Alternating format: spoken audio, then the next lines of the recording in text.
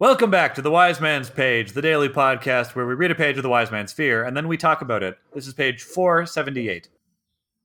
And I expect you've taken precautions against that sort of thing. I have, Kvothe admitted, but it was a good idea. It shows lateral thinking. And acid, Bast said. I know we have some potent stuff downstairs. Formic is useless against Roa, Kvothe said, as is the muriatic. You might have some luck with Aqua Regis, but the wood is quite thick and we don't have much on hand. I wasn't thinking of the wood, Reshi. I was thinking of the locks again. With enough acid, I could eat clean through them. You're assuming they are copper and iron all the way through, Kvothe said. And even if they were, it would take a great deal of acid, and you would have to worry about the acid itself spilling into the chest, ruining whatever's inside. The same is true with the fire, of course. Bast looked at the chest for another long moment, stroking his lips thoughtfully. That's all I have, Reshi. I'll need to think on it some more. Kvothe nodded. Looking somewhat disheartened, Bast gathered up his tools and carried them away. When he returned, he pushed the chest from the other side, sliding it back a fraction of an inch until it was square with the foot of the bed again. It was a good attempt, Bast, Kvothe reassured him. Very methodical. You went about it just as I would have. Hello? The mayor's voice came hollowly up from the room before. I'm finished! Bast hopped up and hurried to the door, pushing his chair back under the desk. The sudden motion disturbed one of the crumpled sheets of paper resting there, causing it to tumble to the floor where it bounced and rolled beneath the chair. Bast paused, then bent to pick it up. No, Kvothe said grimly. Leave it. Bast stopped with his hand outstretched, then stood and left the room. Kvothe followed, closing the door behind them. That's the page and the chapter. I'm Nick. I'm Jordana. I'm Jeremy. I have a question. The mayor's voice came hollowly up from the room. What is the word? The room below. Okay. You said before, and What I did I wasn't say? sure if that was like a typo. Oh no, I just spaced out. Very well. Yes. Folks, he's spacing. Well, since I have the floor, many things. Many things. One, the locks not being iron or copper all the way through is like a revelation to me. And then secondly, the whole paper stuff. Everything with the paper. Let's talk about either of those things. Well, why is that a revelation to you about the locks? I just never considered it. It's the kind of thing where, like, I think about, like, the construction of a padlock or, like, the kind of lock you'd find on a door for a second or two. Like, yeah, it's probably not all made of the same metal. You just need, and in Kvothe's usage, because he's using these two kinds of metal to deal with two specific kinds of enemy, he only needs enough of it to neutralize their powers, right? He doesn't need the whole thing to be made of the thing to do the job. He just needs enough of it. And maybe those two metals are not as well suited to the kind of fine mechanical parts you need the interior parts of a lock to be made of. You wouldn't need an entire kryptonite lock to foil Superman. You just need, like, the outside of the lock to be made of kryptonite. Sure, but I mean, copper and iron are both metals that you would, I feel like you could make a lock out of. Like, you probably could make all the stuff in a lock out of those metals, right? Certainly copper. Copper is really malleable. Well, maybe that's not good, though. You know, you want it to not be, like, breaking or bending, or the tumblers of the key will, like, mess it up. Reasonable, I suppose. I don't know. I don't know enough about locks to be knowledgeable on this. Let's move on to the crumpled paper. In the real world, the internal mechanisms of a lock are made of brass or die-cast zinc. The cam, which is the tongue that protrudes from the lock to secure it, is made of steel or stainless steel. The outer casing of the lock may be made of brass, chrome, steel, nickel, or any other durable metal or alloy. So that's like 4 or 5 different kinds of metal. Well, fine. I suppose I did not consider something that was very realistic to consider. I mean, I didn't think of it either until Kvothe pointed it out, but then when he did, I was like, oh yeah, I guess that makes sense. I guess it does. Mm-hmm. And, you know, it's has all of those metals in it to foil various attempts at incursion.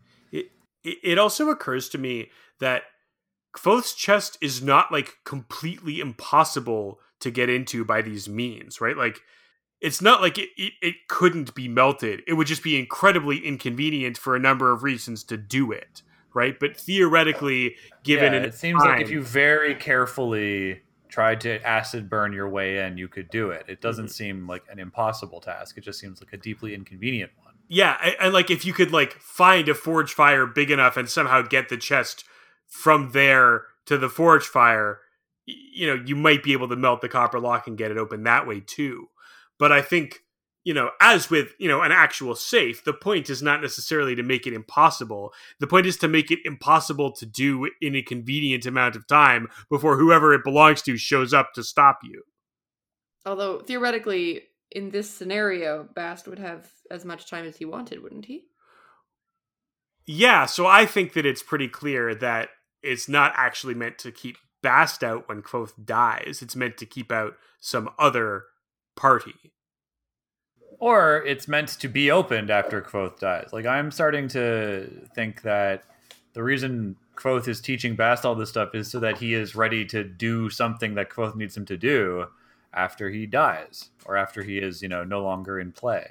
Right, but Kvothe wants it to be accessible by a specific person or persons, not accessible to anybody once he's dead. Yes. Right? He doesn't want just anyone to be able to open the box and see what's in it. Right. Yeah, he doesn't want the box to spring open. He wants someone to have to work for it. Mm-hmm. So that it will be the right someone, presumably.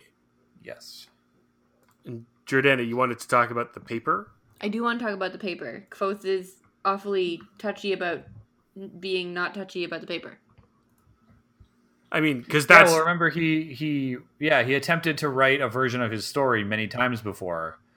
And every time he ceased, and he's like never cleaned it up. They're all scattered around the floor. He doesn't want Bast to even have a chance of glimpsing any of the things that he put down there. I mean, why would be the bigger question, I guess. I think that they're too painful to even consider touching, but also it is extremely relatable to me that if my room is messy, I don't want anyone else cleaning it up for me because they're going to put everything back all wrong. Yes, that is clearly what it is that Kvothe is concerned about. I think it's that he needs his story to be told in order to enact his grand design, but it's either too painful or he hasn't been able to do it for some reason. It hasn't been the proper medium, or he literally can't do it. Or maybe he can only tell it, he cannot write it. Yeah. Well, maybe he's lost his creativity, right? Maybe that's kind of someone the somewhere story wrote he's telling that is still pretty creative.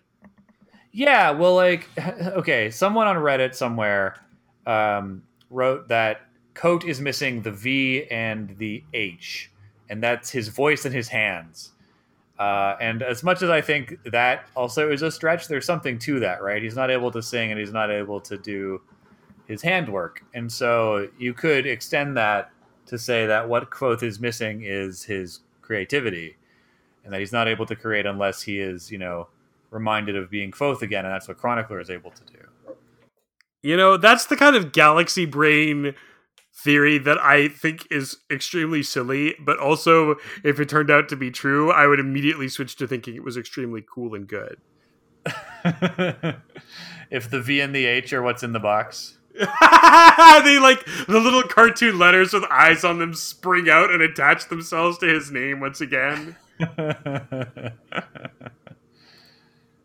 Yep. I like the theory. It's weird, but there's room for it. There's room for all theories here on this here podcast. Is there room for a final note? There is, if you guys are done with your note. Boy, howdy. Well, it is the end of a chapter, and this chapter was called Interlude, the Thrice Locked Chest, because it is an interlude, because it's Kote and Bast hanging out, and it's the Thrice Locked Chest, because that's pretty much what they talk about for the entire chapter. That's right. Ta-da! Cut and dry. Just the way I like him. Yes. Although I can't help but wonder. So I have said before that maybe the lackless box is a red herring, and the actual locked lackless door is the 4-plate door, the teacher's lounge. And perhaps this is a similar thing where Kvothe has, bound the lock on this box to something bigger, something greater, and that's why it needs to remain closed. Oh, that would be cool. Like if he had done some kind of sympathy on the box so that when it opens, that triggers some piece of sympathy somewhere else. That would make sense for the box being empty then. Yeah, exactly.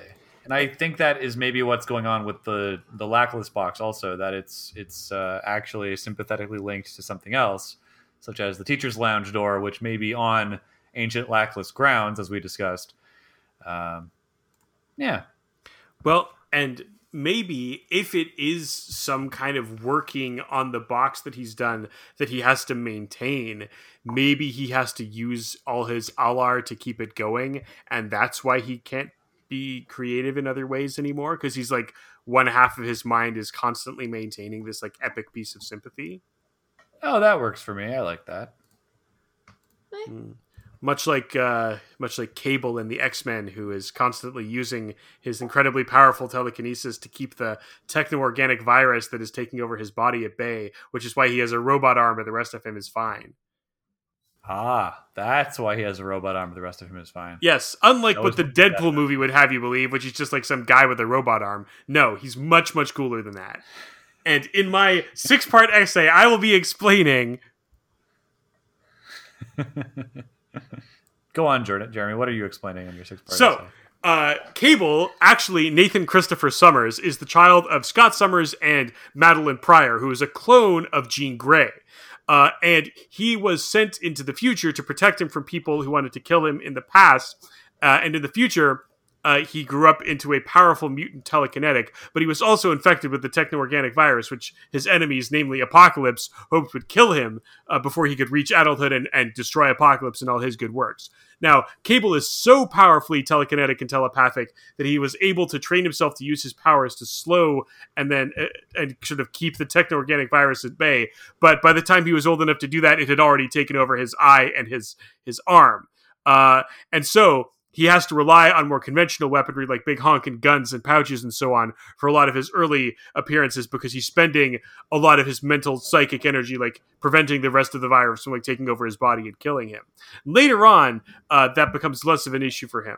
Okay, so you said you were writing an essay. Where's your thesis statement? What are you arguing here? My thesis statement is that Cable in the comics is cooler than Cable in the movies. Okay. Well, I consider that a acceptable introductory paragraph, wherein you introduce the people. You might even call that it's the literature review. I'll take that as an acceptable literature review. However, we still require a body and an argument. So we can return to that on another episode of Page of the Wind. Wind.